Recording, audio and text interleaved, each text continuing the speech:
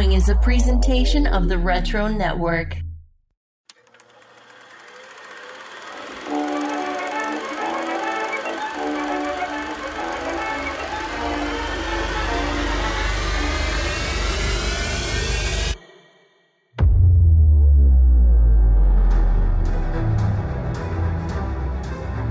Strap in, movie fans.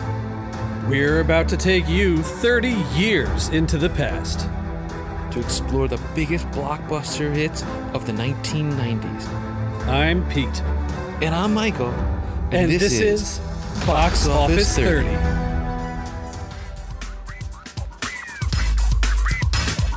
Yo, it's the Green Machine, gonna rock the town without being seen. Have you ever seen a turtle get down? Slamming and jamming to the new swing sound. Yeah, everybody let's move. Vanilla is filled with the new jack groove. Gonna rock and roll the place with the power of the Ninja Turtle bass. Iceman, you know I'm not playing. Devastate the show what the turtles are saying. Ninja, ninja, rap. Ninja, ninja, rap. Ninja, ninja, rap. Go, go, go, go. Go ninja, go ninja, go. Go ninja, go ninja, go. Go ninja, go ninja,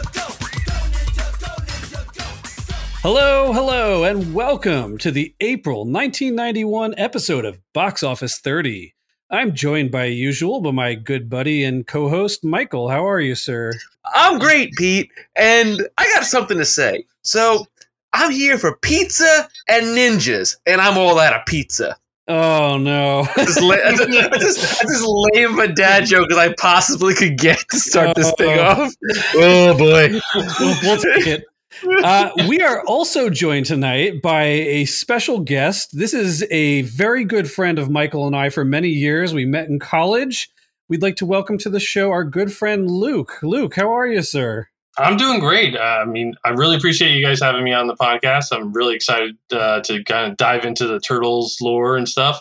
Yeah, I knew you would. I said to Michael, when this episode was coming up, and I was just saying this to you, I was like, oh my God, the first person that popped into my head is Luke. Like, I've since I've known you, I've known you've been like a Turtles guy. So I was like, I got to get him on here at a point. And this is like the perfect spot to bring you in, I think. So this is a real deep cut question that we're going to probably have to explain afterwards. But I got to ask you, Luke, if you had to lean on which you would prefer, ninjas or knights, which way would you go? Oh my goodness. All right, well, I'll give Luke a minute to think about it. So the backstory to that is one of our big group video projects we did in college that Michael came out and helped us for, and is to date still one of my absolute favorites that we ever produced is a film called Nightlife. And it was actually kind of not too far off from this, a talk show where there's a ninja and a knight. And the knight, it's actually the knight show. Luke plays the knight, Sir Knight Luke. Yes, and he's interviewing me, the ninja, about what it's like to kill a man, and then it just all falls apart into a giant music video. So. Yeah. With a lot of lens flare. Yeah. A lot of lens flare, yes. It came out way better than I thought it would. Pre-J.J. Abrams lens flare, all in. Yes. So what is it then? I don't know, ninja or knight? I would say I would probably have to lean towards the knight just because of what that whole segment. I'm definitely going to lean knight versus ninja. Fair enough. So in about 30 years when we get to Lord of the Rings, we'll call you again. Yes. I'll be there. Oh, boy. Well, Luke, we like to introduce our guests on this show in a little segment that we call Character Development.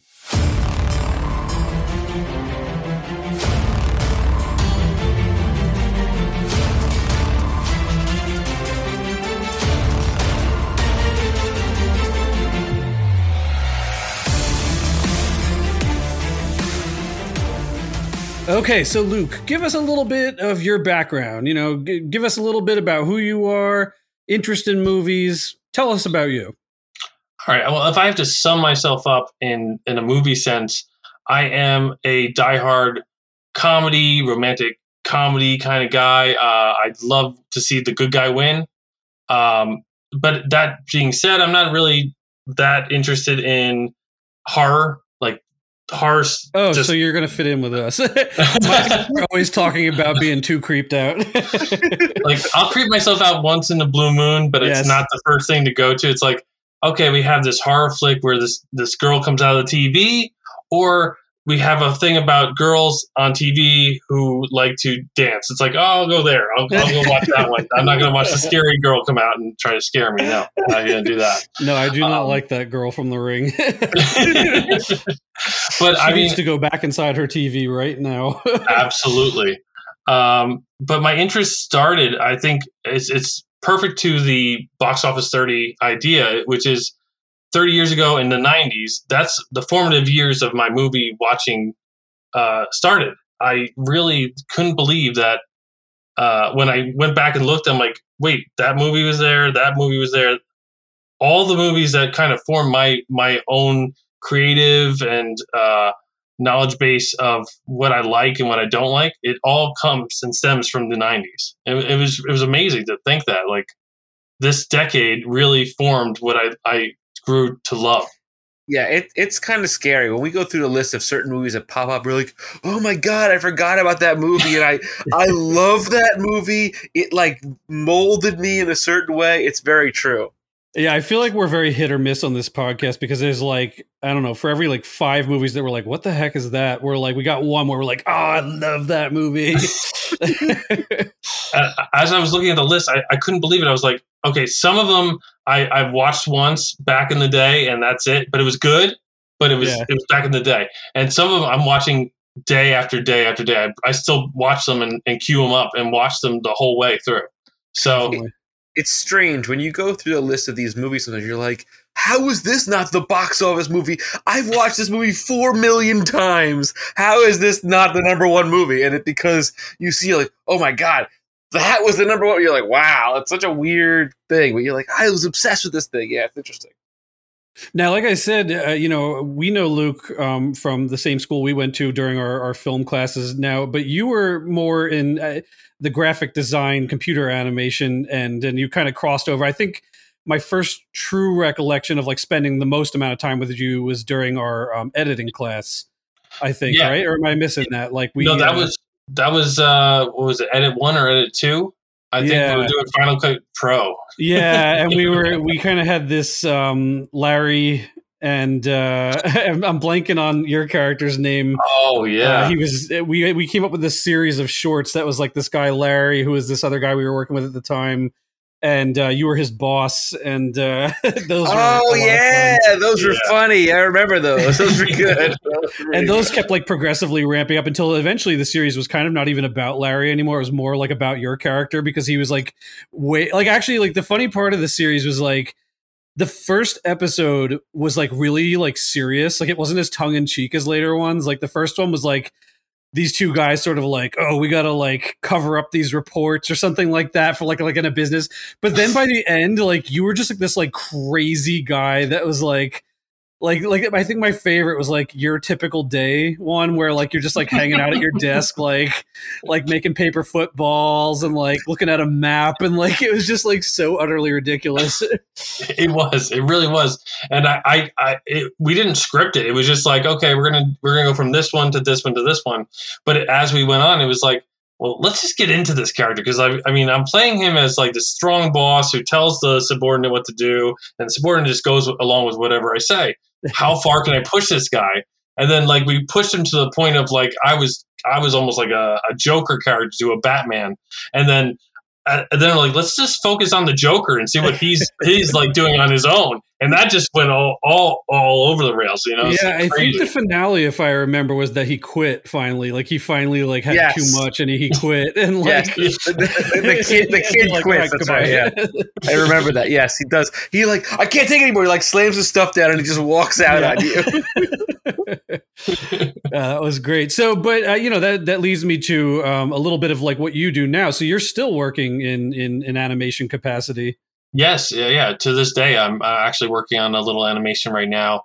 Not Pixar level of animation, but typical New Jersey medical animation. And, typical Jersey medical animation. Yeah, typical medical animation for Jersey. like Excellent. just I can see the graphic come in, and then Yes. the two fists, and like Yeah. So, like, would you say though, like, I feel like, Mike and I have kind of covered this, like, especially because you kind of ended up trending towards the animation side of things. Do you feel like that's fed by like 90s animation, like in movies or TV shows, or like what brought you to that career? Without a doubt, two movies I can pinpoint where it started. 1995 Goofy movie. Okay, I knew I liked you. That's one of my all-time favorites. The Goofy movie. I used to watch this on repeat. I used to get a VHS tape, put it in, and my mom would just constantly rewind. And I go, okay, it's done. And she'd come in the room, rewind it, play it again. And I watch it over and over again. And I didn't realize how formative it was until I showed my son Joey the movie. And I was like, as a parent showing a child it, I'm like, I know why I watched it the whole time. Because my kid is like glued to the screen, watching like the opening intro where the grass it holds like up. this. It really does. I have to say this one thing, Luke, though. I just picture you like Will Ferrell in Wedding Crashers. Like, man, VCR! I don't know what she does in there. Man, VCR! Again. Another really good friend I have to get on this show at some point because I talk about him. I feel like basically every other episode is this good friend I had growing up, Trevor. And him and I bonded so hard over Goofy movie to the point that, like, to you, you're saying for you, it like reconnected with you, like showing it to your kid. And certainly I've shown it to mine.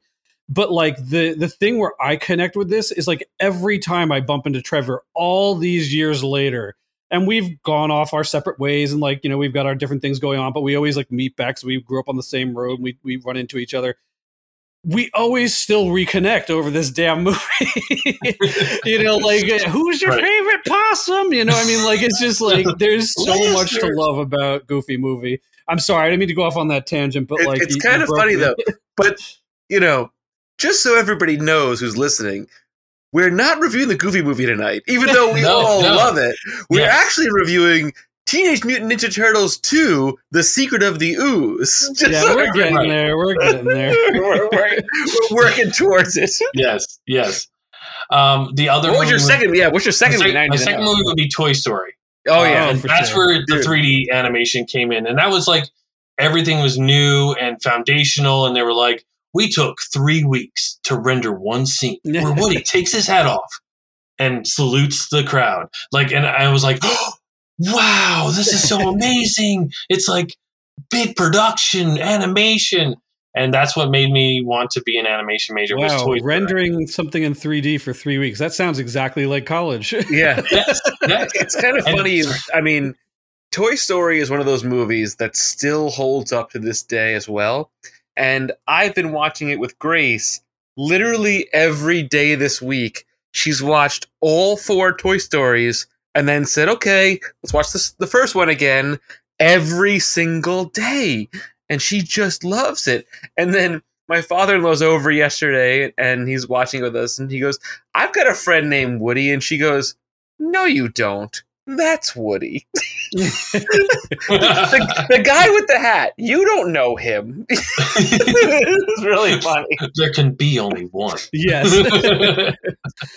The other great thing with Toy Story 2 as a franchise, I feel like, is that you can go from 1 to 2 to 3 to 4, and it's like the perfect, especially if you're watching them in a row, like the perfect segue for exactly how far that medium has come. You know what I mean? Like you go back and you all of them hold up story-wise. You know what I mean? Like nobody's ever going to say the Toy Story movie isn't like just done so well in that category. But like it's so cool going back and watching the first one. You can kind of see like what we thought at the time it came out is like, oh my God, this is mind-bendingly good. Like you can all of a sudden see the seams and you're kind of like, oh wow, it's, like look at how the stuff looks now compared to then. And then you get to 2 and it's like a little bit better, but it's still a little janky. And then you get to 3 and it's like, wow, they're starting to really make strides. And then you get to the 4th one and you're like, oh my God, this is like practically real life at this point. The fourth one is like, cat. Right. Oh my God. The isometric lighting.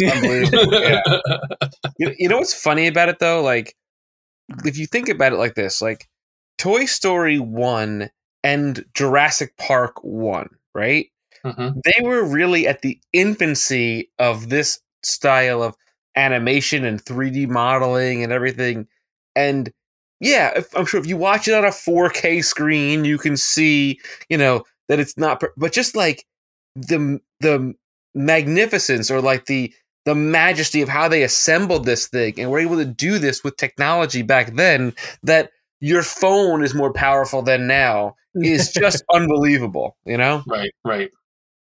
All right, so we've started a trend as of our last guest, and I'm going to keep it going here of kind of hitting you with a surprise, fun, secret question. So my question for you, and I'm going to put you on the spot here. This is where the clock's ticking. Is if you had to pick any 90s cartoon character that you could be, who would it be?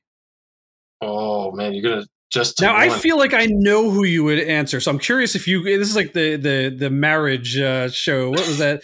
The honeymoon show, whatever. Back then, I feel like I know who you'll pick, and I'm curious to see if you're going to pick who I think you're going to pick. Okay, 90s character from a cartoon.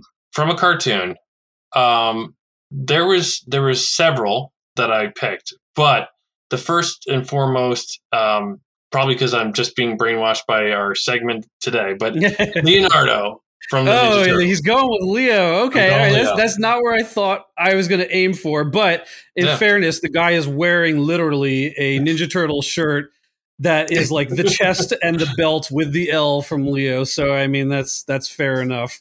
How about non-Ninja Turtles? Just curious. The second on the list was Cyclops from Marvel. Okay, all right, fair enough. You know where I thought I was going to aim with that, and maybe you're going to think I'm nuts for saying so. I was thinking Doug Funny from from Doug. Yeah, I mean that's personally Doug Funny is me. Especially with the Patty connection. Yeah, I mean I spent many a night talking to my wife Patty with the Patty and mayonnaise thing. We went back and forth on that. That definitely was a pivotal cartoon in my marriage. Pete, I've thought about this a lot, this particular question in relation to me, and I've got a character that I bet you would never guess I would pick. I'll give you two guesses. Like the first and foremost, most obvious, which is probably obviously not what you're suggesting right now, would have to be like Batman from the animated series. I would feel like, you know what I mean? But he's shaking his head no at me. Let's see, who else would you? Let me narrow it a little. Are we thinking like action cartoon or comedy cartoon? Action cartoon. Okay.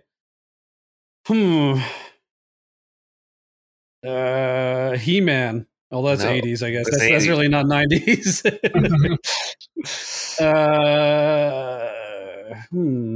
You'll never guess this. Okay, so hit me with it then. Goliath from Gargoyles. Ooh, whoa, actually, you know what? If I had hung in there for a while, I might. I mean, I don't know that I would have necessarily pulled that for you, but that's a character I would have picked. Oh my god! I love that show. Love that show. Good show. With an honorable mention of Scrooge McDuck. Yeah, there you go. That's a good one. That's a good pull.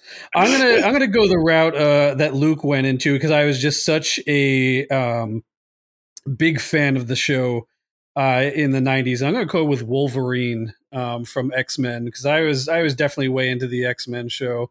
And you could probably grow your hair like Wolverine as well. Yes. And actually, I mean, I say Wolverine, you know, I might actually even redact that answer because truth be told, like I've always been, and we've talked about this on Wizards, I'm such like a Spider-Man fan and I've always had like that Peter Parker connection. I might actually even go with Spider-Man from the 94 cartoon. That's probably even more where I'd feel at home, I think. Another great cartoon. There was so many good shows back then. There's just so many good shows. You know, it's funny, Pete, I thought that you would be a Gambit. I thought Gambit's I don't know, he's a little too slick for me, I feel like. Not that I like exactly fit like Wolverine either. That's probably why I'm like more in the zone of that Peter Parker kind of nerdy photographer. That kind of fits the bill, you know? Right. Now, you know, I was just talking, like I just posted this on Facebook. I think Mike saw, I don't know if you saw, Luke, that I discovered like the other day I was in my car and I saw some like spider webs in my car and I was like, oh, I didn't think too much about it because I didn't see the spider. But then like yesterday morning, I saw the spider, and it was like a big white spider. And I tried to get it, and I couldn't get it, which means now two things. It means I don't know where it is, and it means it's also angry at me. So yes, I need to burn the car down now.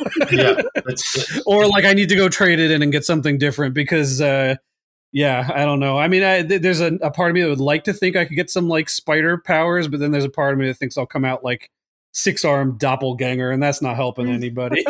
Yeah, you only come out spider, man. Yes.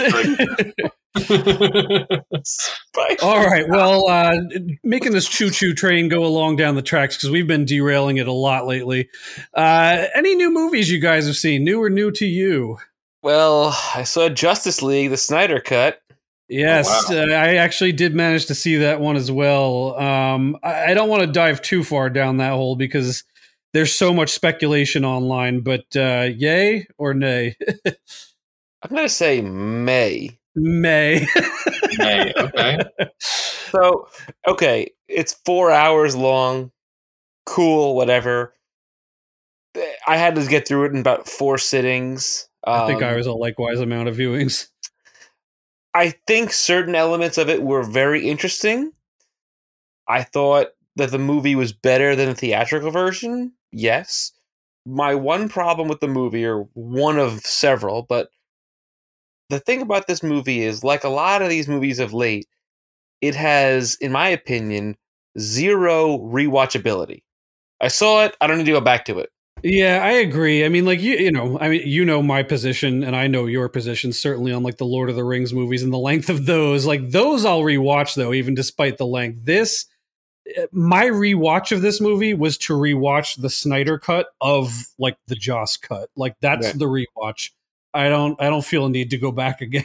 Like I could see myself sitting through, 6 hours of watching Infinity War and Endgame together before I would sit there and watch this again. Well, I said to my wife, my initial reaction is that it's better than the previous cut. Like I was definitely more enjoyable.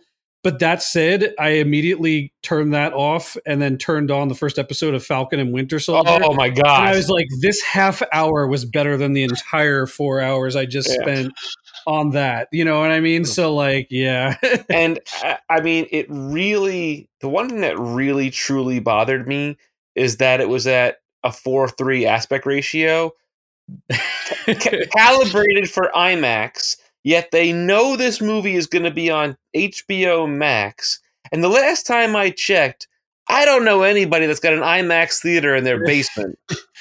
So, this was a bizarre choice. And you can't watch it on your phone. You can't watch it on an iPad. I had to watch it on the biggest TV in my house. And I still had to stare at those stupid black bars. And I just was like, this was not shot on a mini DV camera. You know? Here's what I'll say. Like, it faded in for me after like 10 minutes and I stopped caring. But it is a bizarre choice that you're like, it's launching exclusively on HBO Max. Is eventually coming to IMAX. Like, that's the plan. But like, the point is that it's launching on a television service and you need to fit it to the format of what that audience is watching. So it's a really, really weird choice. And I understand like artistic direction and like all this sort of thing and the concept that like, oh, there's more to see. But then I saw this great thing online after the fact that was talking about, it was like comparing the Joss Whedon cut next to that. And essentially what you have is just like a lot more headroom. So like, great, you can see like more of like the Kent house top or like trees or higher up on a statue, but it's not helping you with the characters. Like, it's not like you're like seeing like more of Wonder Woman or more of Superman. You're just like seeing like above their heads and things, because they just essentially left more room to cut, to crop in. I don't know. It seems like a really pointless choice for the medium that it went on, but that's a whole other thing. Yeah. So what do we think? Anything? This was a slow week for me. Kong versus Godzilla. Godzilla versus Kong just came out, and I did not get to see it yet. I'm itching to see it, but I did not get to see it. I did not have time to see it. I really want to watch it. Because it sounds like our well's a little dry, let me throw this out. Where do you guys stand? Team Zilla or Team Kong? Ooh. Kong. All right, we got one Kong there. I wish I went first because I was Kong too. Yeah. All right. Well, I'm gonna balance things slightly out with the big mean green machine. So I'm all about Godzilla. I gotta hold with him. Now that said, that's nothing to diss against Kong because I love him too. But my grand hope for this movie, and I haven't seen it, I have not read any spoilers, is my big hope is it turns out that he's actually facing off against Mecha Godzilla, and then it's Godzilla and Kong versus Mecha Godzilla. And why? Because I love Mecha Godzilla. So I would love to see him in the movie. See, I didn't see Godzilla King of the Monsters, but I did see the King Kong movie that came out a couple of years ago with Brie Larson, and I loved that. And I didn't like the Godzilla movie with Bryan Cranston. Yeah. So I'm feeling like I have more of a connection to this King Kong because of that. The Bryan Cranston one, but King of the Monsters is freaking awesome. It's like it's just like they took like a classic, perfect, thing like those characters, and I won't spoil the various characters in it for you, even though it's a little old at the moment. But it's just perfect. It's what it needs to be, and I'm hoping that it follows suit in this one. Because when they focus more on what the monsters are doing and knocking down stuff, it's a lot better than focusing on bizarre stories of people and them monsters incidentally in the background. That's my hot take. I kind of agree with you, Pete. Just to throw it back to the 90s, the Godzilla movie in the 90s, yes, where we focus mainly on the people and their lovely romance. And when there's like a 90-foot creature stomping through New York City, and we're like, but baby, I love you. It kind of puts it like in perspective. You're like, but he could just crush this whole love story in like one step. Yes. But I actually liked the 90s Godzilla movie, and I know that that's an unpopular opinion, but I got a kick out of that movie. Secondary to that, I even more so appreciated the Taco Bell dog commercials with Godzilla. I think we'll need a bigger box. Oh my god! I just had a flashback to that just by saying that. I had the poster of that Taco Bell dog on my wall at a point. But on the contrary to your argument there, I loved the first Cloverfield movie, which you almost never see the monster in the whole thing. Yeah, but you see, like now that's like a whole different thing, though. You know what I mean? Because like. I mean, A, it's found footage, so like you kind of can get away with that. But B, it's also introducing something new. You can't have something as iconic as Godzilla and then just kind of have it like as an incidental thing that's happening like elsewhere in the back of the scene. You know what I mean? Fair. Like if you're doing King of the Monsters, he needs to be King of the Monsters. You can't have like, Bryan Cranston and then he dies a third of the way through and that was pointless and now the story's about somebody else and forget it. Fair point. Yeah. Noted. All right, so moving this guy along, we like to take a little trip back in time in our segment called Box Office 30.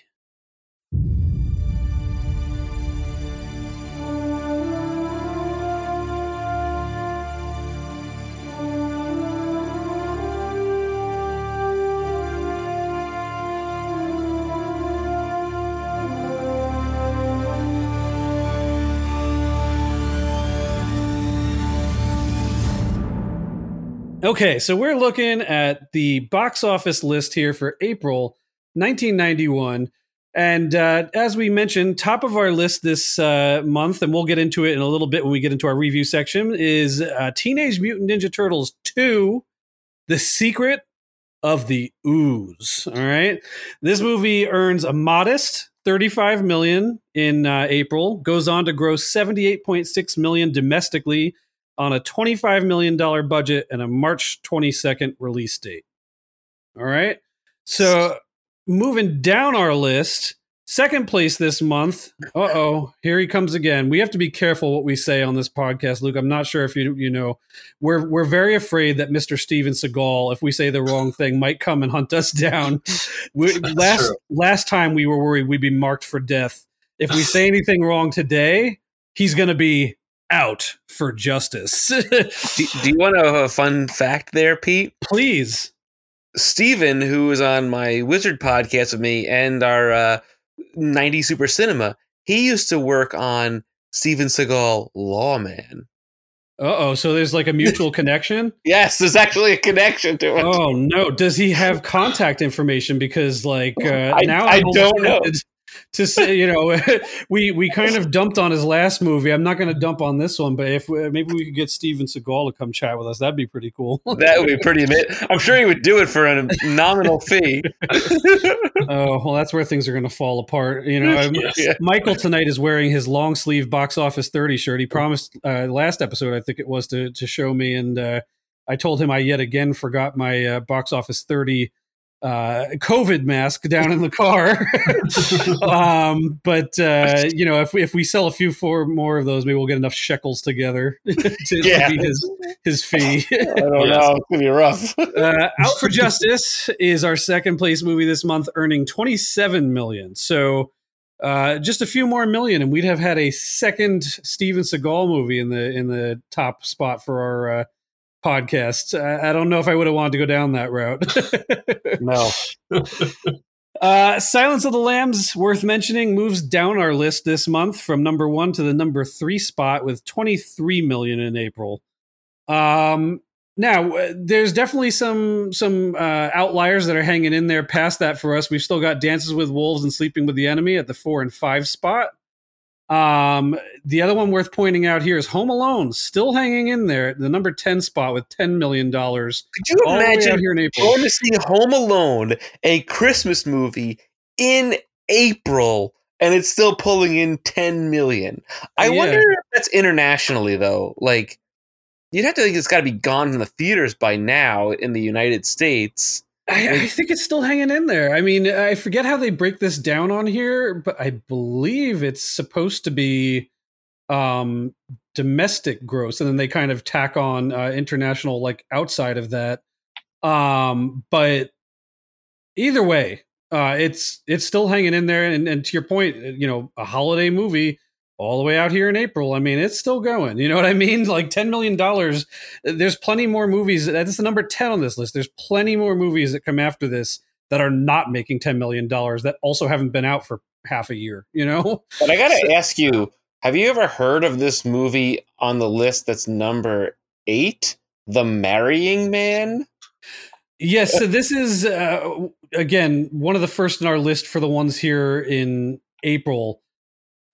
I don't know this one. No, I don't. It's this Walt Disney movie. It's rated R. Yeah, I don't know this one. I'm curious to hop over. I've never seen it. I looked at the stills and I was like, I remember those two being in a movie, but don't remember the movie at all. Yeah, we just fill it in. It's Kim Basinger and Alec Baldwin are in this movie. Well, they were in a different movie together where he was a surgeon, and that's where they got married off of that movie. Yeah, premise here is millionaire playboy goes to Las Vegas, comes out married to a woman he barely knows. I mean, sounds fun. Why not? But that what I was actually going to say before you even ran down the rest of them is, like, we've got another one of these, like, sketchy months here where, like, pretty much most of the April releases are movies I don't know. I do have some exceptions in there. Are there others that you recognize, either of you? Let me see. April movie. So just to run it down while they're thinking. So we've passed The Marrying Man. We've got Mortal Thoughts, The Object of Beauty, Oscar, A Kiss Before Dying, Toy Soldiers, which this is one that I do know. I'll come back to Oscar, I know. I know. Talent for the Game, Spartacus, the 1991 re-release. So a lot of people know Spartacus. Impromptu, Daddy Nostalgia, 1,000 Pieces of Gold, and Journey of Hope. So nothing in there, again, outside of Toy Soldiers or Spartacus is really ringing a bell for me. What's your recollection of Oscar? I just remember the poster. Let me read this. A gangster attempts to keep the promise he made to his dying father that he would give up his life of crime and go straight. That's not what I thought the movie was, but I do recognize the name, and I don't know who the actor is. And again, I don't know if this is in... It's Stallone? It says Stallone, yeah. It's Stallone, yeah. Okay, yeah. I do remember this movie then, yeah. Because, you know how I remember this movie? It was featured on Inside the Actors Studio. Interesting. Oh, wow. He was asked about it on that. Yeah, that one definitely escapes my recollection. Toy Soldiers. I'm trying to think of where I've talked about Toy Soldiers before. I can't remember if it was on this show or on Wizards or somewhere I've mentioned this, but I recall that when I brought it up that I had actually missed some of the people in it who is actually like a fairly decent list of actors that you would actually recognize. I mean, topping it out is Sean Astin and Will Wheaton. And I'll give you the official synopsis. Is a group of troublemaking boys decide to take a stand when terrorists seize control of their boarding school. This was a movie that my cousin showed me, and at the time, I like this was probably like I probably saw it when I was maybe like 12-ish, maybe somewhere in there.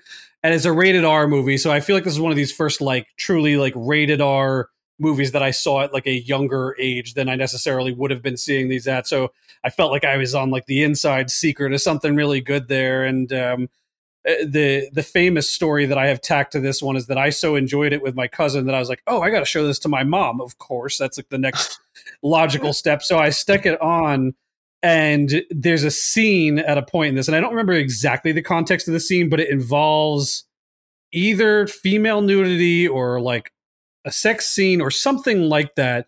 And I remember, much to my horror, at a point as it's coming up that this scene's about to come up, and I'm like, I gotta go upstairs, and like I start like walking upstairs, and you just hear my mom like, Peter, you know, like so that's my famous Toy Soldiers recollection. And I think the last time I talked about this movie, I called it Tin Soldiers, which was another screw up I realized after the fact, because then I like listened to it. I think it was on Wizards I mentioned this or something.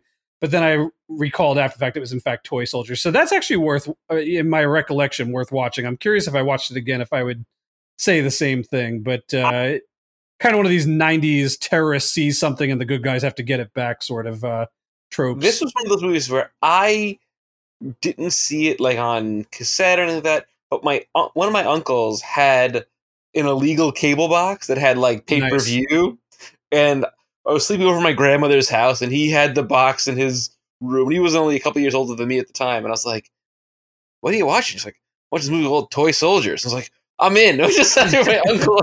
He was like 25, and I was like 11. This is great. This is fantastic. Now, like, there's another movie from like I think it's from the 90s, and it was like I think it was stop motion animation. You remember what I'm talking about? That it has like literally toy soldiers. It's like they have to like fight against these kind of like beastly kind of. Yes.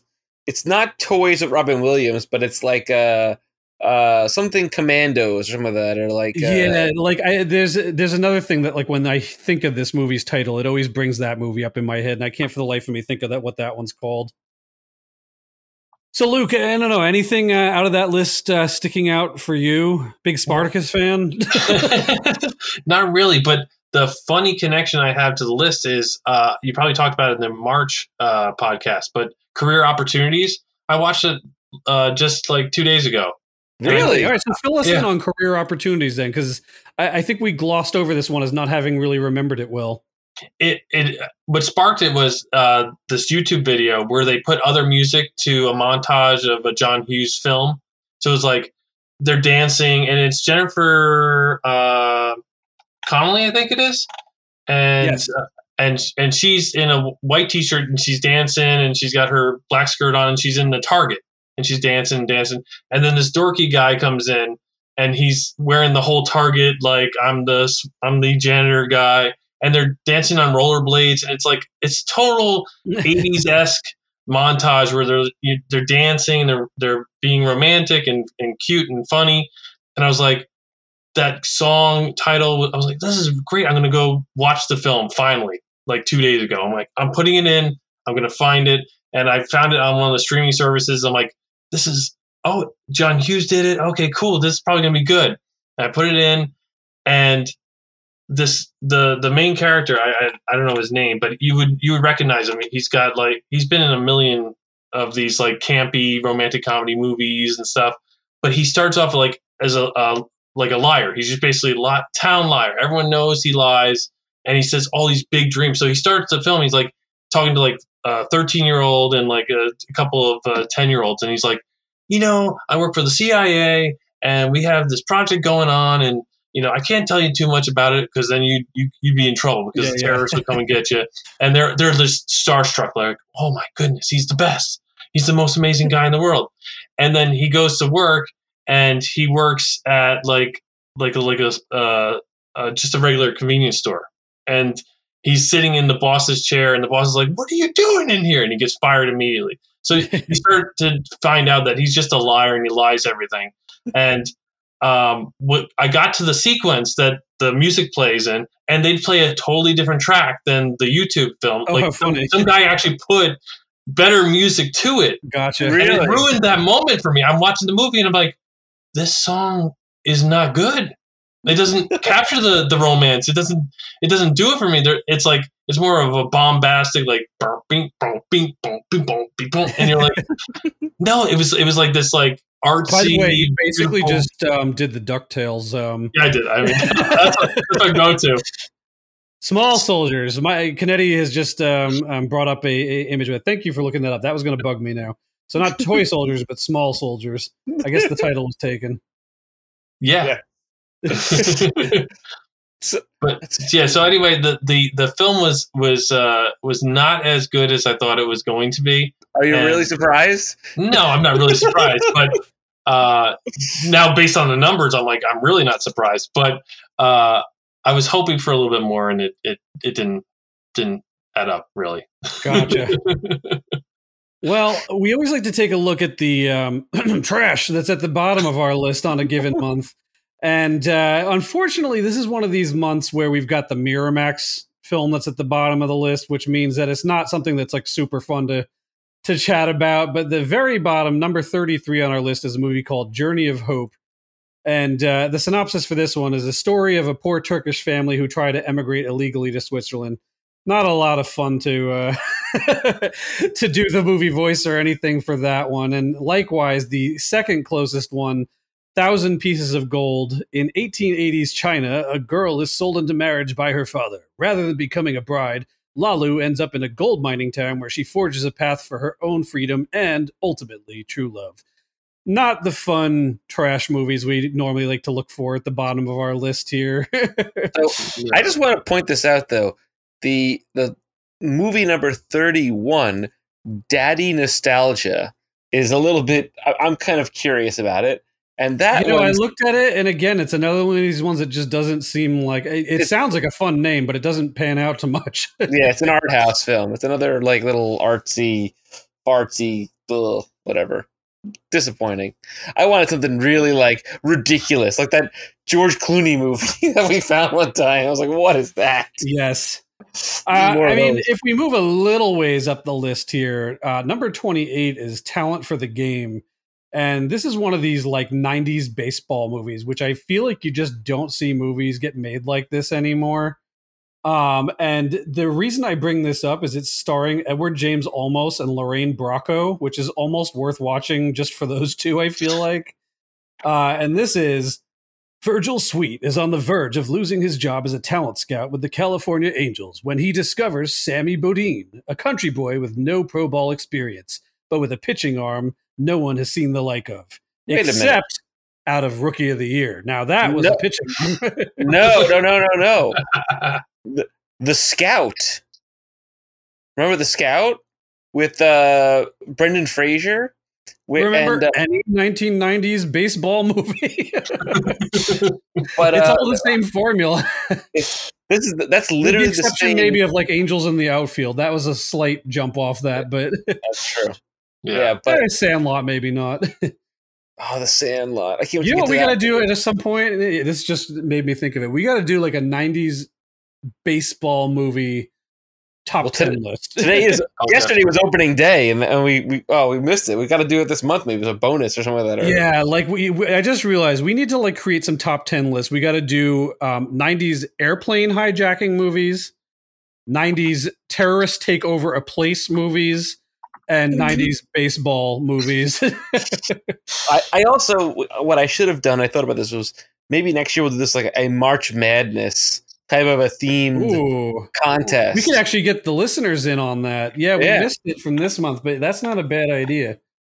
I think we're gonna proceed with that next year. We'll throw some movies into a bracket. See, now why couldn't we have thought of that in the beginning of March? We gotta get these eyes. Well, I mean, it's perfect for us that we would think about this literally like 2 days, after the fact. But next year, friends, tune in next year, and we promise we'll do a March Madness of '90s movies. Well, speaking about trying to remember things, let's head into this month's Total Recall.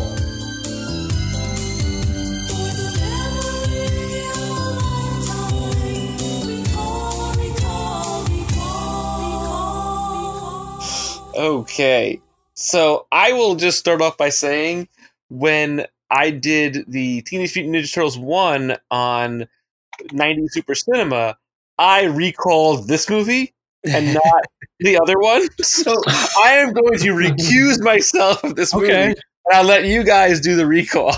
Good for you that you were able to pull it out for the other one. Let's run down the normal list of the who's who in this film, because I think there's some fun stuff there to point out. So Ninja Turtles 2 is better known as Secret of the Ooze, maybe. TMNT 2 is directed by Michael Pressman. Now, most of his films are before our time. Among them are Boulevard Nights, Those Lips, Those Eyes, Dr. Detroit, and Some Kind of Hero. Any of those ring a bell for you guys? Some Kind of Hero does. Yes, that's a Richard Pryor movie. Dr. Detroit has Elwood Blues in it. Dan Aykroyd. I was blanking on his name there for a second. The other two don't as much ring bells for me. Boulevard Nights, I think, is kind of a celebrated one of his. I think it was one of the movies that was brought into the Congress archive or something like that. I forget. Something like that. But, not the most well-known list of movies here. Probably Ninja Turtles 2 is going to be one of the more recognizable titles from at least people of our generation here. It's written by Todd W. Langan, who also wrote the first film. It's based on the comics characters by Kevin Eastman and Peter Laird, so they get like a little sub-writing credit. And really, besides some TV rating credits, these are his only 2 movies. And really, Ninja Turtles 2 is like his last feature.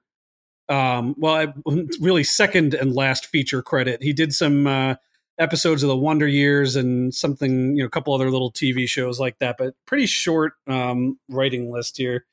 Did I say directed? I meant written. So he's also credited, I thought this was funny on IMDb, as the writer of The Ninja Rap. Now, I thought Robert Van Winkle, excuse me, Vanilla Ice wrote that. What do you guys think? Co-written? Go Ninja Go? I'm pretty sure he at least said ninja in the writing room. He just said to himself, "Don't let Suge Knight know I'm doing this." I would just like to know the backstory of this. I mean, obviously, Vanilla Ice is quasi big at the time, shows up in this movie with his cameo, very well known. But can you imagine the lunch meeting or scenario where you have the writer of this film sits down with Vanilla Ice and they're like, let's bang out some hip hop, some Ninja Turtle hip hop. They wouldn't have said it back then, but lay down some bars. Let's go. Yeah. But you know what, though? The thing is, at this time period, you have a lot of artists that are making music for movies. You have Prince did Batman 89. You had Bobby Brown did Ghostbusters 2. You've got a lot of different movies that are getting a heavy hitter to make a big song specifically for a movie. And this was the next step up from that, because not only did the movie have a song made by an artist, the artist was in the movie. Now, but here's the thing, because I like you saying heavy hitter, but really to me, and again, this is through the 30-year fog, all right, because I don't remember so clearly. I mean, Vanilla Ice was a one-hit wonder. I mean, he had Ice Ice Baby, you know what I mean? I know that he had albums. I couldn't tell you any of the music off them. I feel and maybe you'll disagree, but I feel the Ninja Rap is maybe the beginning of the end for Robert Van Winkle. I would say so.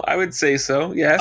We have a clip that I'm going to see if I can stick over on social media that was sent to us via Nerd Jam Room and I'm going to apologize. I'll definitely get it right in the media post right now, but I just don't have it in front of me. It was sent by some good friends of his to us that they were down in SeaWorld recently, quasi-recently, I guess, and caught Vanilla Ice Performing it with a Ninja Turtle, I think, on stage at SeaWorld. during the daytime. Oh, wow. So, yeah. A little note on that. I followed like a makeup artist on TikTok, and they made all of those costumes for the Turtle movie, the second Turtle movie. So they basically have Leonardo, Donatello, Michelangelo, and Raphael, and they go out and they do like stunts for TikTok where they're like, "Oh, give me a pizza man," and they're all like, it's fully workable. Now, are they still holding up? Because the funny thing is, I remember, I don't know if you guys saw this, like, I want to say it was like a year or two ago. They were trying to auction off what was left And they're deteriorating. of like the Leonardo costume from the original movie, and it was like nightmare fuel. This is another thing. I'll see if I can stick it in the it's horrible. in the social media post. But like, we're gonna lose followers if you put that stuff. yeah, on. it's so scary. Like, it's such nightmare fuel because it's like it was like completely deteriorating. So, do you think these are the original costumes, or do you think they remade these them are like new again? Yeah, this was a house that did it like from scratch and made their own costumes. I got you. They definitely held up. They also did like Transformers. They did like Megatron and Optimus Prime, and like legit, like you put in stilts and you put the guy in the suit and he walks around and stuff. You'll have to send this to me. I kind of want to see it now. I will after this. I will definitely send it to you. So, we usually talk now about who the film stars are at this point, but the names of everybody we're about to talk about are fairly unrecognizable. There's a few in there that you'll know if you're into like maybe voice acting and following voice actors and things like that. So instead, I'm going to compare the voice actors who stuck around versus who changed from the first Ninja Turtles film. Which there are quite a few. There's quite a few that changed. Interesting bit of turnover. So we have Leonardo, everybody's favorite leader of the team, has changed from Brian Tochi to Mark Casso. Donatello stayed the same. This is a gentleman by the name of Leif Tilden. Raphael changed from Ken Scott to Josh Pais, I think is his last name. Michelangelo stayed the same. That's Michelon Sisti, I think is his name. Mm-hmm. And Splinter stayed the same. Kevin Clash. Now, let me quiz you, because we're all dads here. Who is the other big famous character that Kevin Clash played besides Splinter? And this is for a number of years, ending sometime around like 2018. Oh, wait, ending when? 2018-ish, I think. I don't know. Who? Elmo. Oh, right. Oh. Yeah, right. Can you imagine Master Splinter by like Elmo? Kevin Clash has got some range, I guess is all I'll say about that. Do you know who he also played? I don't. The baby from the dinosaur show. Okay, I can see that. Yes, I could see that being the case. We've actually been rewatching that recently in our house. Zoe's caught on to that in a big bad way. You have a mistake, by the way. Do I? Okay. Yeah. I'm not mistake proof. the voice actor for Donatello in the first movie is Corey Feldman. Judges? IMDb has Leif Tilden. But not his voice. Corey Feldman's the voice. Yeah. Leif Tilden is the actor. So did I screw this up for the second movie then is the question? Yes, you did. Okay. That's okay. It's like partial. The voice actors wise, yes. Now what's interesting, and maybe I really screwed this up then, because now that I'm looking at it a second time here, the actors that I've listed, I'm not seeing the voice actors in the second one's list. Oh, you know what? All right, so I just realized they're way down the page, so I screwed this up. So to fix my error maybe a little bit here, so this is second movie actors. Michelangelo is played by Robbie Rist. Leonardo is Brian Tochi. Okay, so that didn't change. But Leonardo got a voice actor too, though. And then, this is just the voice actors. Raphael is voiced by Laurie Faso, and they have Donatello's voice as Adam Carl. So it did still change, at least from Corey Feldman. But wow, weird. Corey Feldman, ladies and gentlemen. Okay. All right, so I batched that whole thing up. It was hard. I didn't know that till Nerd Jam told me, and I was like, I will. You got me. It's so funny because I was trying to think in terms of voice actors, and then I realized just now, once you mentioned it, that I was looking at the top of the page where it wasn't mentioning voice funny enough, on the IMDb page at the top. It was listing them down below. So I guess that's where I'm screwing that up. So, wah, wah. So at least some face actors. April O'Neil's a big change here. So she's now played by Paige Turco instead of Judith Hogue. And the Shredder is played by Francois Chow, replacing James Saito. So, question. Given that these movies were released less than a year apart, what do you think happened with these cast changeovers? Money. I'm sorry. So do you think like Judith Hogue and James Saito were like asking for the big bucks? I mean, is that what? Probably. That's what I think. Okay. It could also be, just other obligations, possibly. And there's another character that you forgot, another actor you forgot in this movie. The Super Shredder. Who plays that? See, I don't think I was thinking that deep. Kevin Nash from The Wrestler. Interesting. Is the Super Shredder. Nice little tidbit there. Yeah, he doesn't like to admit it, though, apparently, I was told. All right, well, I can see that. I think there's and again, we'll get into this as we hit our review and our later in the recall section here. There's probably a lot that the folks that were connected to this movie probably would want to avoid. I mean, the funny thing now that I'm scrolling down the list here, just trying to like pick out if there's any other names I notice. Funny enough, there's Susie Essman is in this movie playing Soho Woman. So like, I mean, that's like a really random, spot. The director, Michael Pressman, is in here as the news manager. Vanilla Ice plays Vanilla Ice, obviously.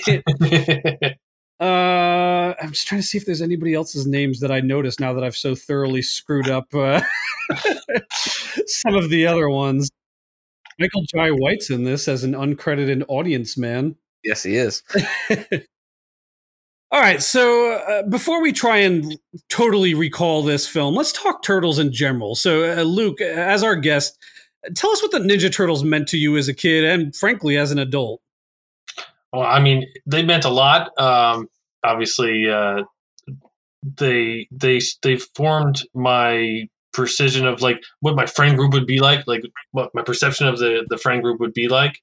It was, you have four best friends working together for a common goal, and if I think about it, as video games became more prevalent and we were working, we're going from Nintendo to Super Nintendo. All of a sudden there's 2 controllers, then there's 3, then there's 4.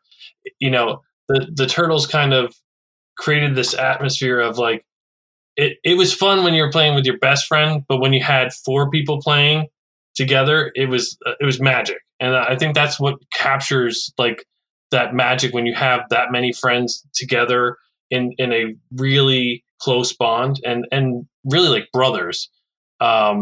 You get that kind of feeling of like, I belong here. These guys are going to support me no matter what. And we like, I remember spending like the first time you saw Turtles, you sat down with your friends. You said, okay, who's what turtle? Like that was the first thing you did. Like, all right, you saw Turtles. Yeah, me too.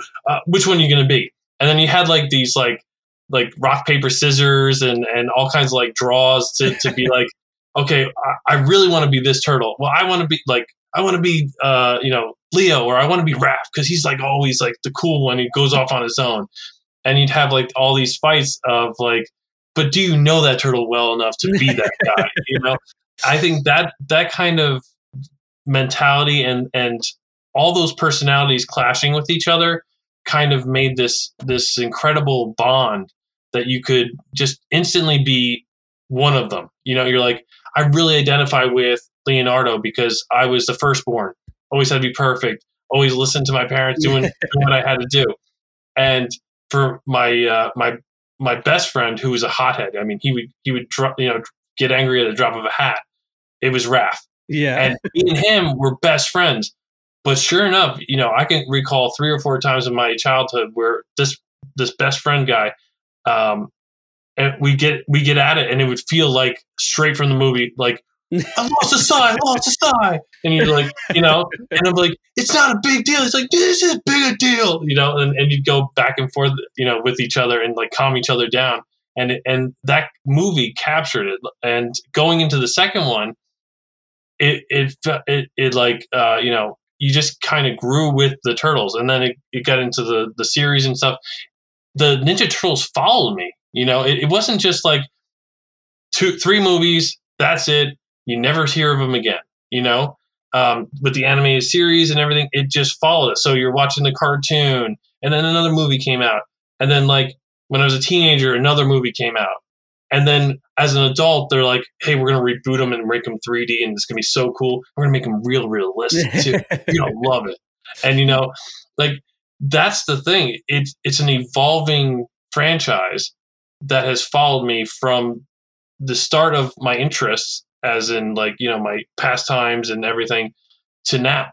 And no, you're so right. I mean, it's such like a funny thing because like when it first comes out, it's like you have like the newscasters like Teenage Mutant Ninja Turtles, weird, 4 different things, you know, like, but like it is one of these funny things. Like, I mean, like what a weird concept. And like, you know, especially with, if you go all the way back to like, its comic origins, like it was like a joke that the two of them came up with. And like, imagine like that it's like all these years later still going strong in one form or another. You know what I mean? Like I felt like for me, it came at like the perfect time in childhood. Like I was into like He-Man and Thundercats like in the 80s. And then like I was into like G.I. Joe and things like that.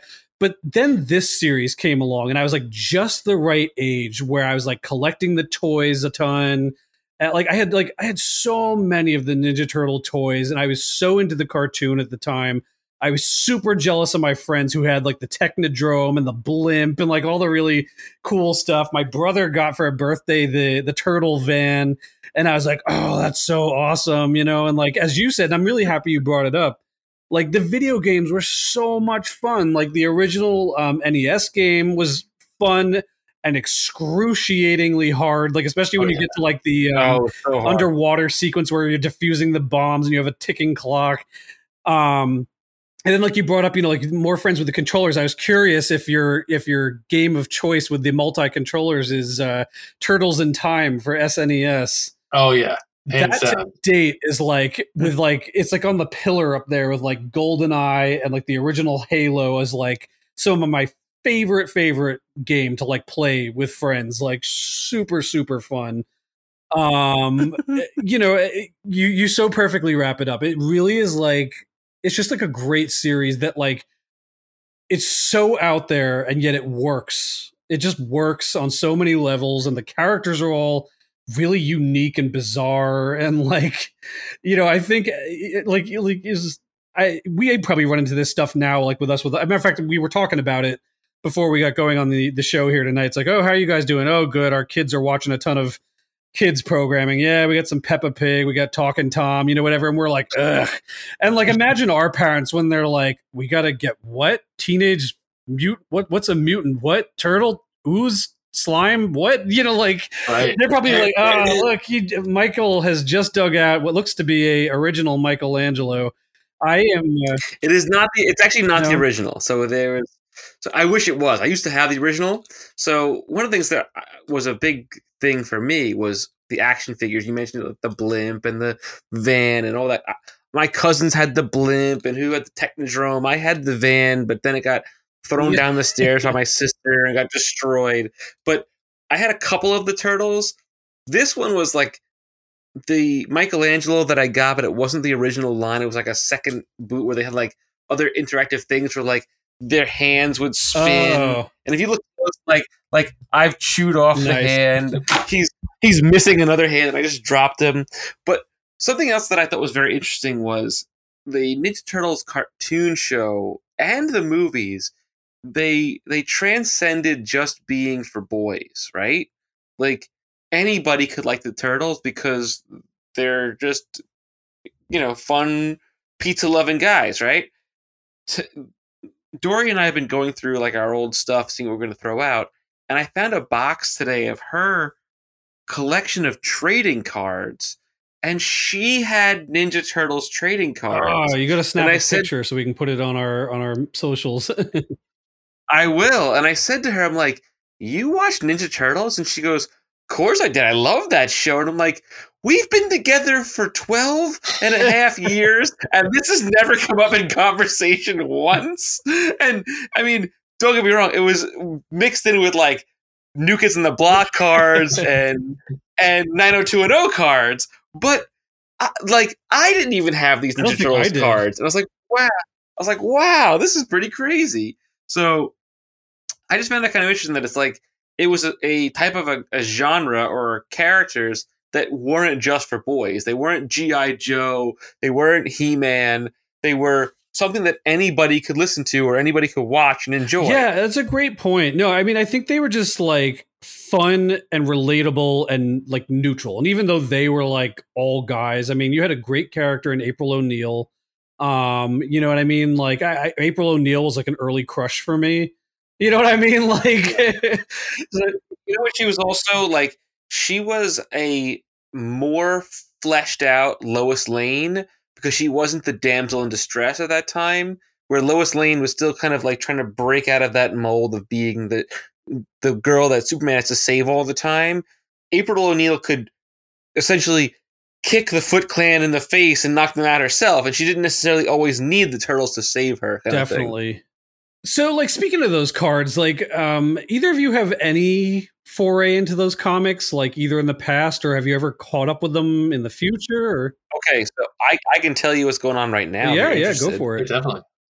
So they've recently started a new line of Ninja Turtles comics, and the biggest thing out right now is called The Last Ronin. And it is essentially several years into the future, and all but one of the turtles are dead. And he is now, Ronin, as if like, if you know anything about like ninjas or samurais, they have no master, they have no anything. They're just kind of like a rogue warrior. Wandering. Yeah. And so he's, beating up the bad guys, taking down the villains, and trying to get vengeance for basically his entire family getting wiped out. And it's like the number one comic in the world right now is The Last Ronin. It's in like second and third reprints already because it's just selling out like crazy.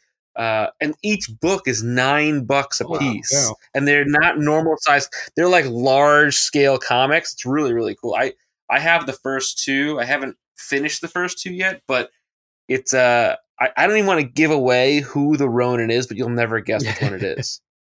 If you want to guess, I'll tell you if you're interested.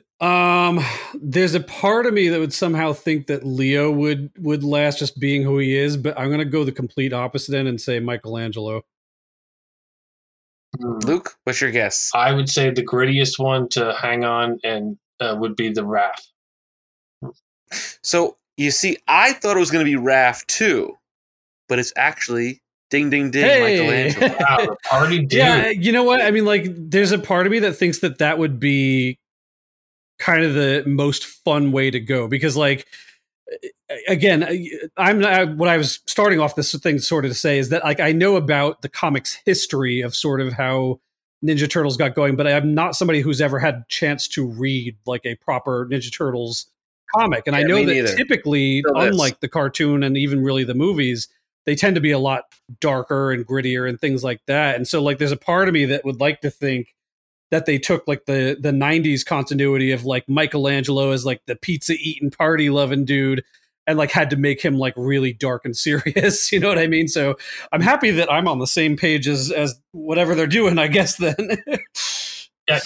You got it. You were right. Hey, so I screwed up the stuff before and I made up for it now. I recently got the anthology of the first comic book series. So Did you really? And That's cool. It's big, large print, and they basically go through the whole thing, the first ever comic of Turtles and how long it ran. And you're right. When you go in there, it's like the foot soldiers are guys, and you stab them, their blood's coming everywhere, and you're like, oh man, they really were not messing around. They were like, we're going RoboCop, we're going a million lives, nothing matters. Let's just go. And the Turtles were just as snarky and whatnot, but there were just more grit. There's just so much grit in those comics. I read the whole thing from front cover to the end, and I was like, wow, like that was the start. That was like the start of that series and what we know to Turtles. And then every so often I would pick up a Turtles comic. I go to a comic store, I'm like, what are they talking about now? And I know the one that stuck out is much in the vein of The Last Ronin. It was like, hey, it's Turtles #1, and it's Donnie's birthday. And I was like, oh, cool. They're celebrating his birthday. What's a milestone there? And they're all having pizza and stuff. And then all of a sudden, everyone gets riddled with bullets. Oh, and jeez. They're all taking cover. And then all of a sudden, it's Donnie, and he's bleeding out. And they're like, we can't stop the bleeding. And I'm like, my childhood, no. Exactly. And from that experience, I'm like, well, maybe I don't want to dive so deep into the comic realm. I want to stay on the cartoon. And the lighter fare. A little lighter fare. They're ruining the magic for you. A little bit. I know in comics, there's always a will to come back. They can be like, he's dead, we buried him, and then you just see the hand at the end of the series. Yes. He's back. The Shredder hand, right? Yes. Very much like the Shredder hand. So you hit on this before, Luke. I can't help myself. Who's your turtle? If we're out in the play yard, who are you calling dibs on? If my kid wasn't sleeping, I'd go get my bandana. I have the blue bandana. I'm definitely a Leo fan. I shouldn't be surprised with the Leo shirt you're wearing, I guess. So why is Leo your guy? Why is he your turtle? In my most close grown up perspective, he was the leader. And growing up, I was in charge of my little brother and my best friend. And we hung out every summer together. It was always backyard battles. And I would lead them through, and I'd make the scenario, and they'd all listen to me. So I always felt like I had to come on, guys, get the scraps together, let's go. And every time I saw Leo do the same thing, he's like, come on, guys, what are you doing? And they'd always be off doing their own thing. I just could relate so much to that character. And he's also, in a lot of cases, the moral compass for them. When Splinter's not there, he's the one that has to guide them in the right direction. Their rock. He sort of has to get them all on the same page very frequently. I feel like you're so right about that. Yeah, and I always found myself being the one to put all my friends on the moral compass of guys, we really shouldn't do that. That's not a nice thing to do, or that's not the best thing to do. We could do better than that. And so I always related to Leo throughout my life, and still do. Nice. How about you guys? Who's your turtle? Oh, I mean, I do love Leonardo also, but I tend to lean towards Raphael these days. I feel like there's just this if you look at it if Leonardo ever died, he'd be the next one to step up to lead, he also has this unique perspective on the world, and he has this, bitter resentment, which I don't necessarily know that I relate to, but I understand where he comes from and his point of view. And I like Asai. Asai's are cool. Asai's are cool.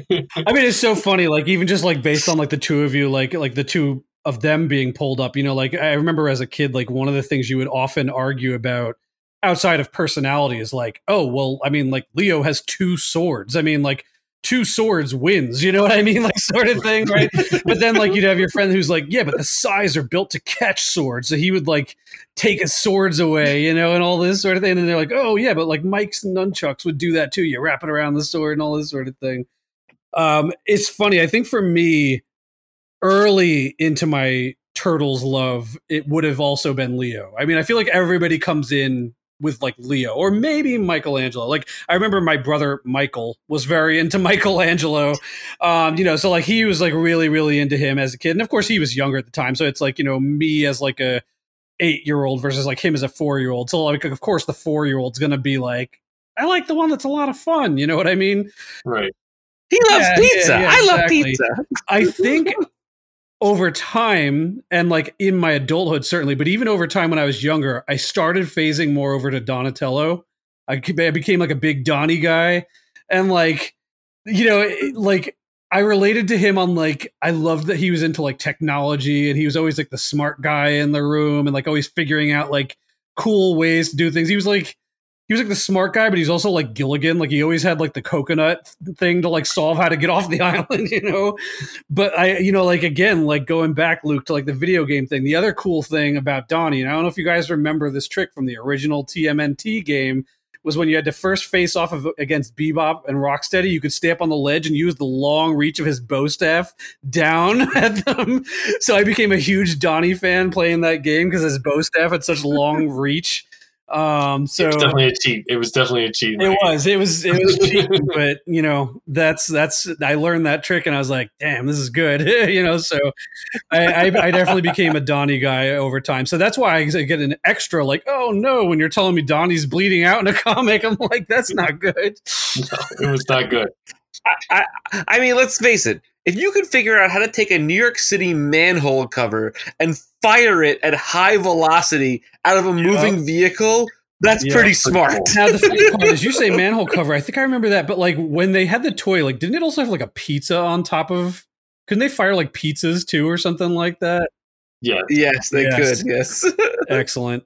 All right, let's try and actually dig into the movie proper here. And of course, Luke is going to be joining us again in 2 weeks to do the review of this movie. So we're going to get even deeper in it then. But Luke, do you remember this movie? Do you remember the plot? What sticks out to you about Secret of the Ooze?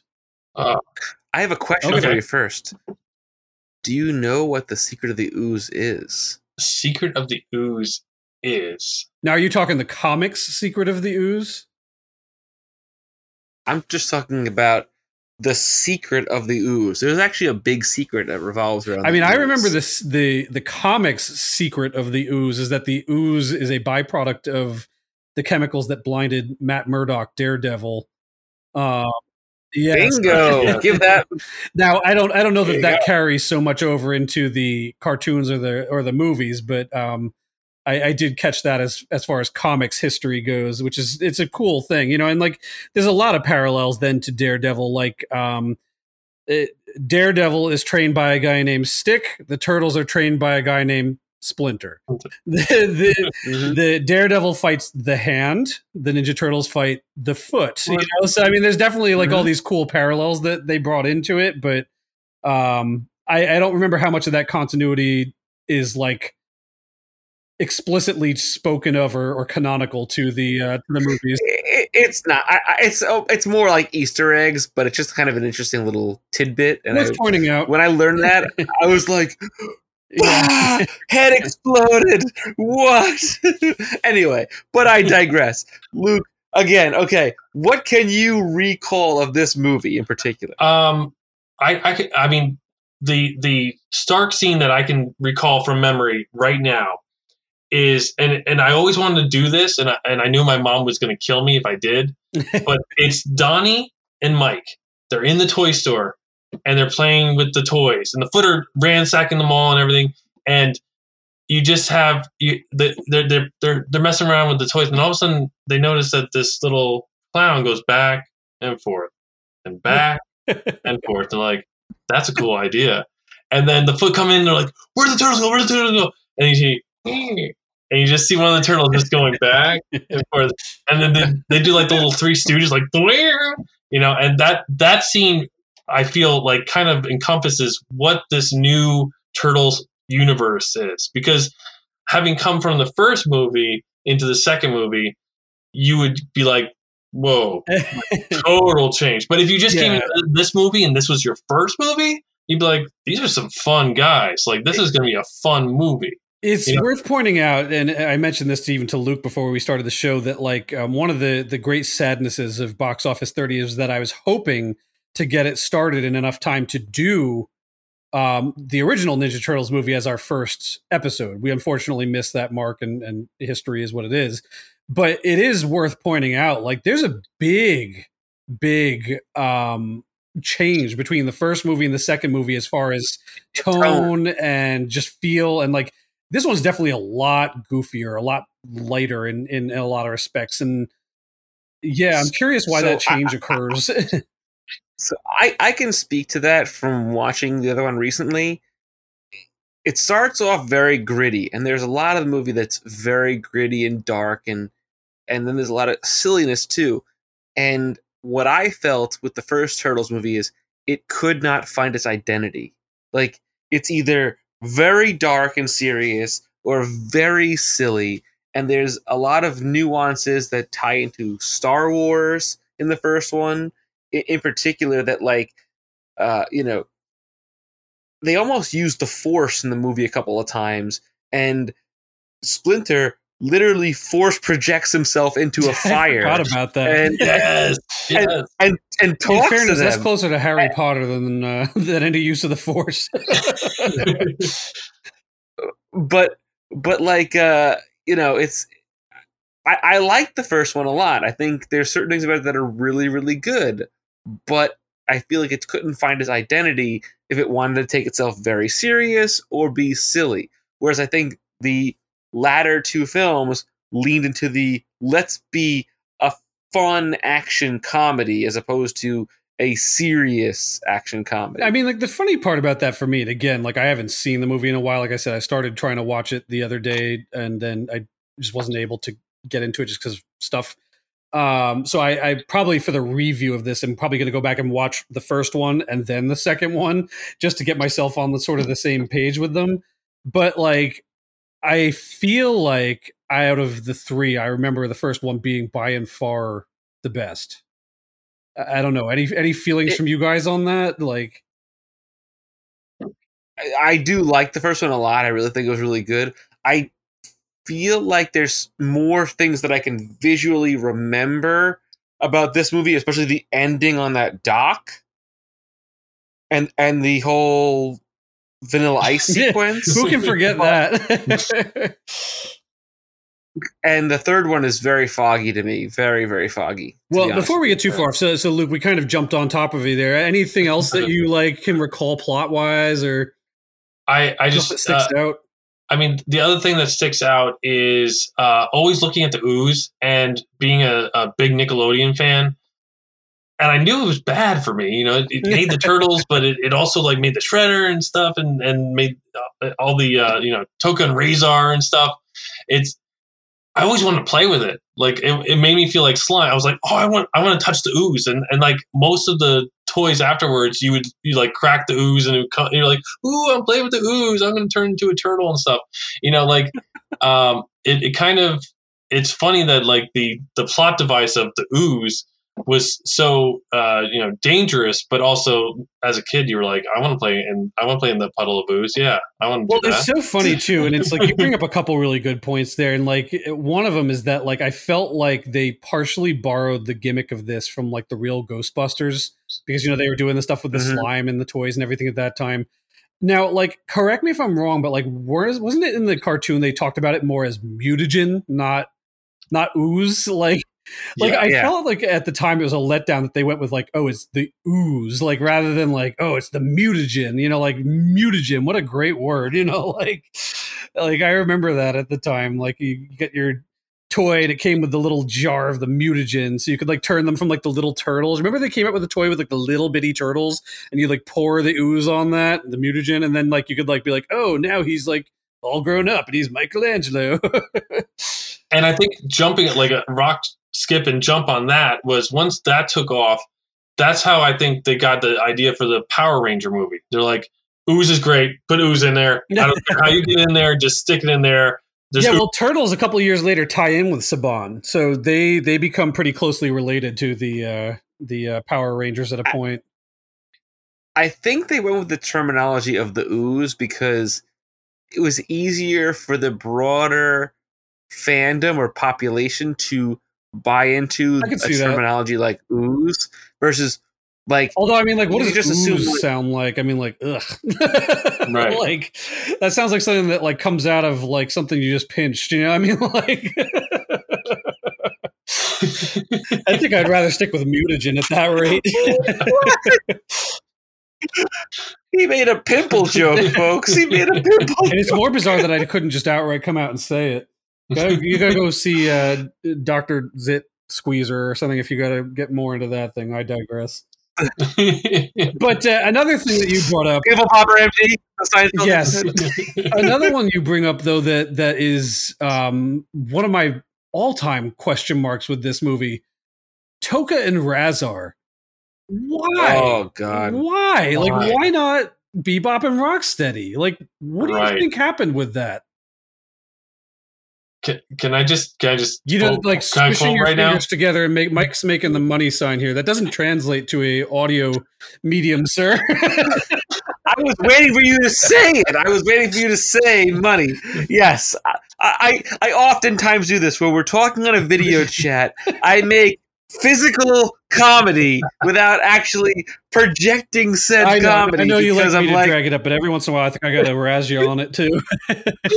it's all about that money. Probably cost too much, and they Well, probably what couldn't cost maybe them they what? get the rights. They have the rights to the Ninja Turtles franchise. They got all the turtles. They got Super Shredder. They got like all the stuff. Like they couldn't get Bebop and Rocksteady. That's the thing they couldn't afford. I mean, they couldn't get the Krang guy Well, either. And, You know, and, I think that we could talk all about Krang. I mean, like, I think there was a lot of people, even at the time that the movie came out, where they did Turtles in I forget what the third one's called. I want to call it Turtles in Time, but that's the game. But the one where they head back to feudal Japan, like, I think a lot of people were annoyed that wasn't the one where like Krang finally shows up and that becomes Right. the story. That they just went to this like generic, we'll go back in time and like save Japan sort of thing, you know. But I don't know. Like, I thought that was weird that they didn't pull those two very, very iconic characters in, and basically instead went with like, you know, rip-off versions.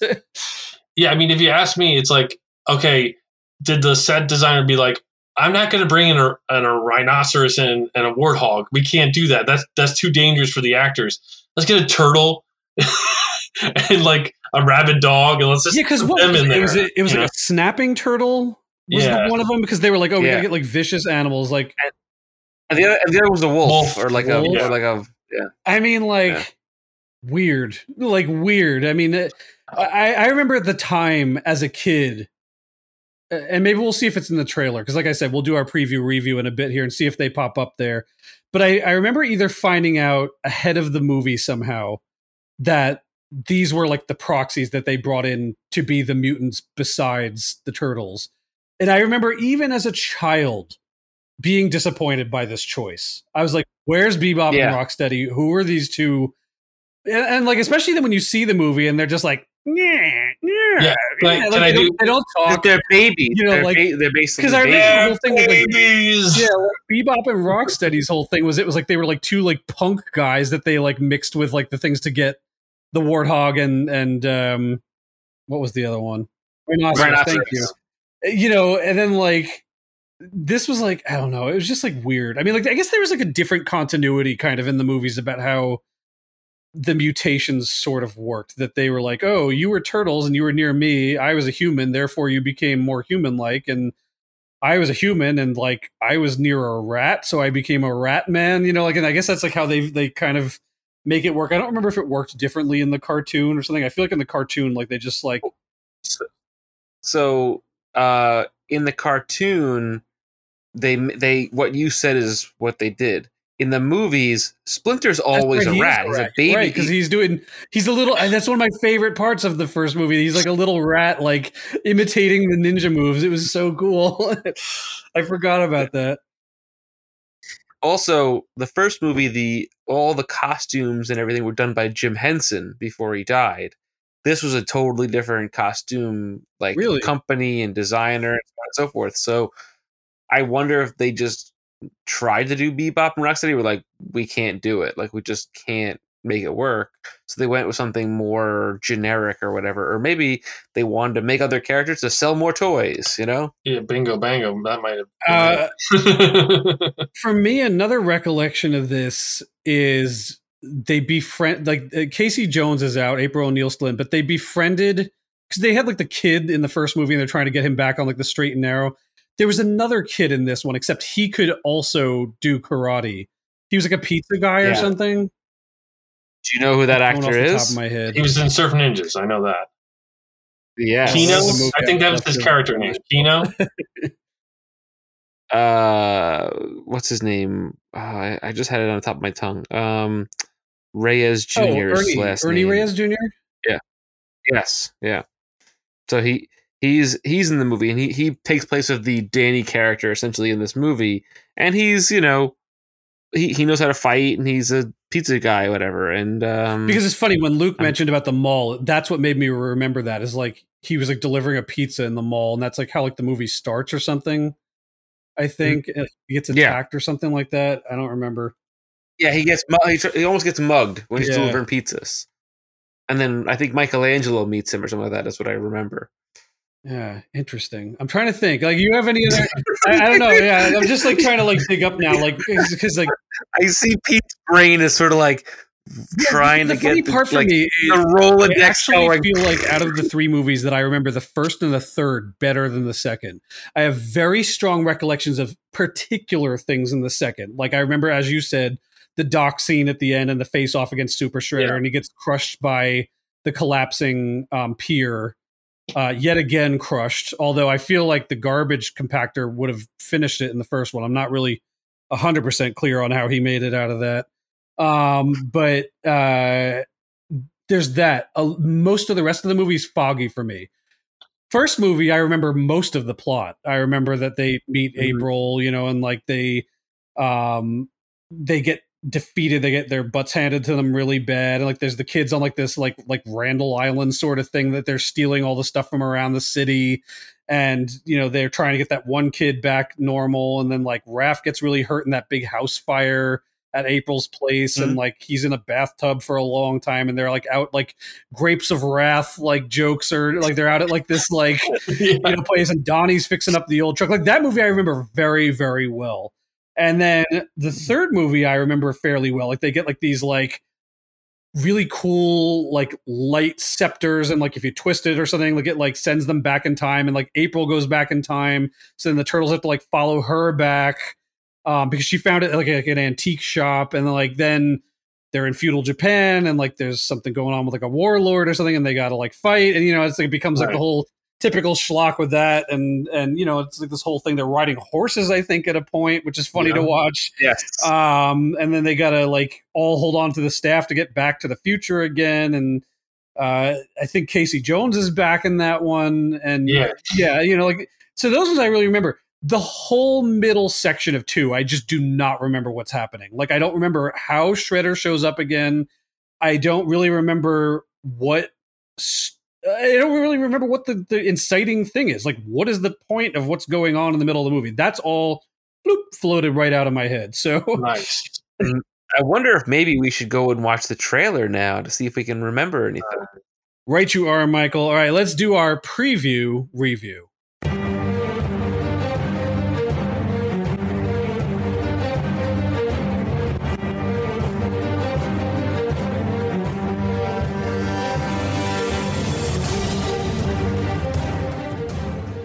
Okay, let's take a look at this trailer. Let's count us down. 3, 2, 1. New Line. We're getting a lot of New Line movies lately. Oh, I like this beat. 8 million can scarf down their slices. Ooh. Gotta scarf your slices. Close by. Help is never far the entire like front part of this is just all about pizza. I say, here's the toy. Yeah. The yo-yo trick. I mean, like, already the feeling of this is so much more silly and zany. Well, you know, in this market, it's and April's like brighter. Like the other April is more serious, I feel like. I think even an idiot could find a place down here. But No. Wow. And I forgot how cool the glare was in this one when they find the abandoned train. The past's returns, my son. Whoa! Guys, look! That's the canister that had the ooze. That Ooh, transforms a MacGuffin. all. Yes. Well, you're the last. Look at this. Oh, listen to those like beepity beepity beep. TTRI. Uh-oh. Oh, some animals are knocking down the telephone poles. That might be the best line in the movie. The next fight will be freak against freak. Take the ugly one! No, you take the ugly one! Which one's the ugly one? Yeah, this is definitely more silly. That's an epic. Oh, so that's how he ends up in the show. This little random show that Vanilla Ice is doing. Splinter's helmet has gotten way more serious in this. Oh yeah, right. They're basically just showing that whole scene at this point now. Yeah. They're basically showing the whole movie. Go here. Mm-hmm. Oh, yeah. Teenage Mutant Ninja Turtles 2. Cowabunga, dude. Don't forget, we're turtles! I remember Yes. that line. Okay. So it definitely is a lot more silly and goofy than the first movie is. The first movie takes itself way more serious. I do remember a lot more of this movie now that I've seen this trailer because it shows a lot of the movie. I feel like I don't know what the whole middle section of that movie is though, because like even again in this trailer, like they show like the pizza guy and getting attacked, and the turtles are fighting with him, and they show Master Splinter saying, "Oh, our past has returned," and they show like this fist punching through. But like again, there's no like real like why or how or for what reason Shredder has somehow magically returned from getting crushed in a garbage compactor. And then it's like, all right, like there's a scientist with the ooze and somebody's, I guess the Shredder or somebody was taking it from him. So like there's that. Is that scientist Baxter Stockman? I don't know. Good question. Could he become Baxter Stockman? That would be pretty cool. I don't know though. I mean, like I still can't even figure from that. Like what, like, all right, we've got like the end third is like that whole like showdown and they're fighting and Vanilla Ice is rapping and all that sort of thing. First section presumably is meeting up with the new character and finding out, I guess, that Shredder's back. But what's the whole middle of this movie? Just that finding the like lair, they're creating Toka and Razar. I mean, is that it? Like, what is the middle portion of this? I just don't remember.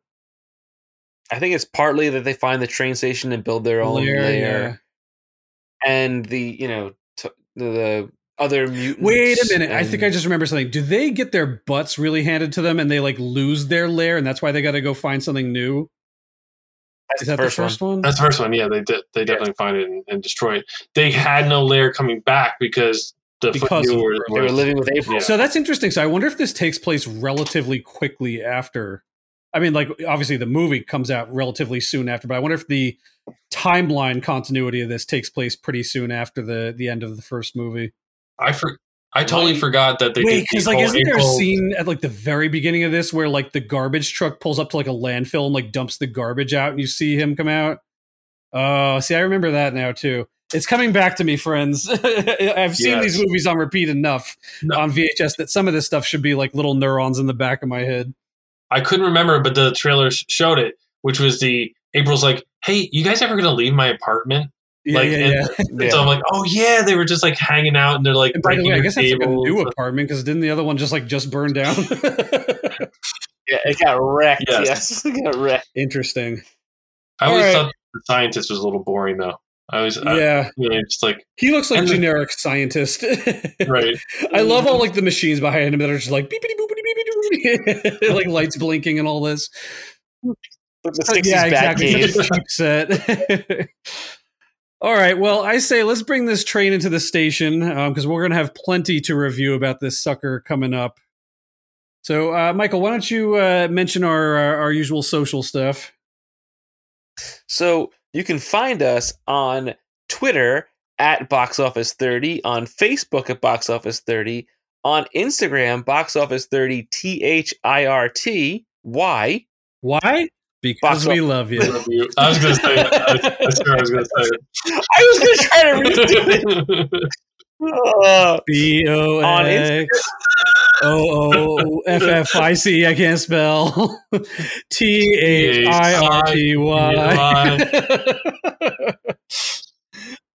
You can go to our website. You can go to our TeePublic store. You can find us all over the place. You can also follow us on the Retro Networks family of podcasts. You can check us on our various podcasting platforms. We're all over the place. We got our Instagram. We post some cool stuff, or Pete posts some cool stuff, and I like it. Hence, yeah, the life of a producer. It's also worth mentioning, too, you can catch Michael and I on the freshly recorded, it's on Patreon, over with the Wizards guys, episode of 90s Super Cinema. We took a look at The Rocketeer, which is a fabulous movie. So you can also catch us over there pretty soon. It's exclusive over there right now, but it'll be coming to our channel in the coming months. Yes. All right. So we've been finishing this show up lately with our big movie quiz. Guest choice here. We've got 3 different things you can choose from. We do comedy classics, action movies, or Oscar winners. I'm going to do comedy classics. Comedy classics it is. Okay, so now we actually, I was saying to Luke earlier, we had this nice kind of play the other day when we did this on 90s Super Cinema, where usually I'm asking Michael these and seeing if he can figure out the answers, but when you have 2 people, I can play you off each other. So we kind of do this as like a sort of mini lightning round thing. I'm shuffling up our cards here. Let's do it a best of 5. So whoever comes up with the best out of 5. All right, that's fair enough. Yeah, cool. All right, so I'm going to throw some of these questions out, and you'll tell me. This is actually one of the questions we did the other day on the S90 Super Cinema. I'm going to skip that one. So if you know the answer, just bark it out. Whoever gets the answer out first gets the point correctly. Whoever gets the answer out first correctly gets the point. I do not accept wrong answers, okay? All right, so here's our first one. Number 1. What was the name of the sequel to Honey, I Shrunk the Kids? Honey, I Blew Up the Baby. Luke, you got an alternative to that? I was just saying, Honey, I Blew Up the Kids.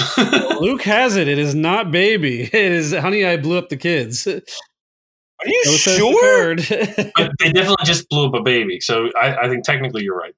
I know that it is the baby that gets blown up, but I'm pretty sure they stuck with the formulaic way of titling it. He's going to look it up. I am. I feel robbed here. I gave you you had a chance. Okay, Honey, I Blew Up the Kid, singular. All right, well, that might be a typo on their card here. They got kids. Either way, we're going with the kids' answer. We're going to give it to the guest. Right. I'll give it to our guest. All right, it's fine. 1-0. Number 2. In what year was As Good as It Gets released? And if you don't know, random guesses will be accepted.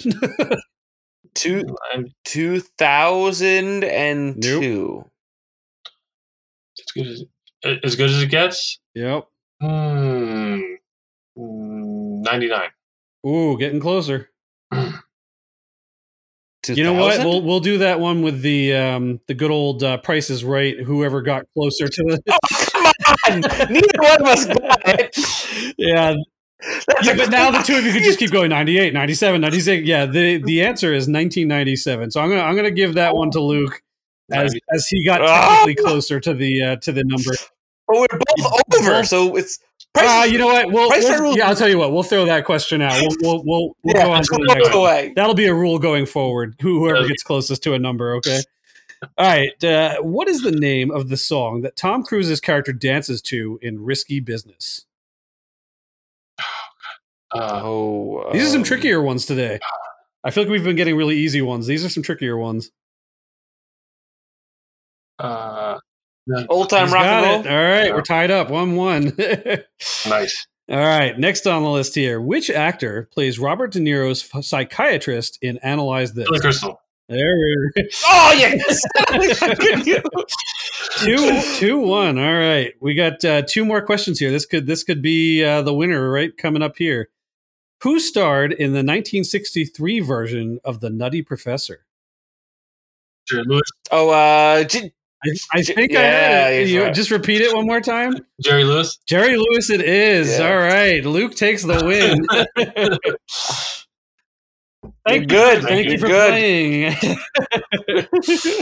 All right. Well, as Michael said, we want to thank the Retro Network as usual for hosting our good show over here. Check out the review episode of For Secret of the Use in Friday in 2 weeks. And big thank you to our guest, Luke. Thank you so much for joining us, Luke. As we said, you'll be back for the review, so we're looking forward to that very much. Thanks for having me. Thanks. It was fun catching up and going down memory lane. It was a lot of fun. So. All right. Well, thank you all so much for listening. Until next time, we got to do the Ninja Turtle thing on 3. 1, 2, 3. Cowabunga! We're dorky dads in our 30s. We are. Yes, we are. Bye, friends. Bye.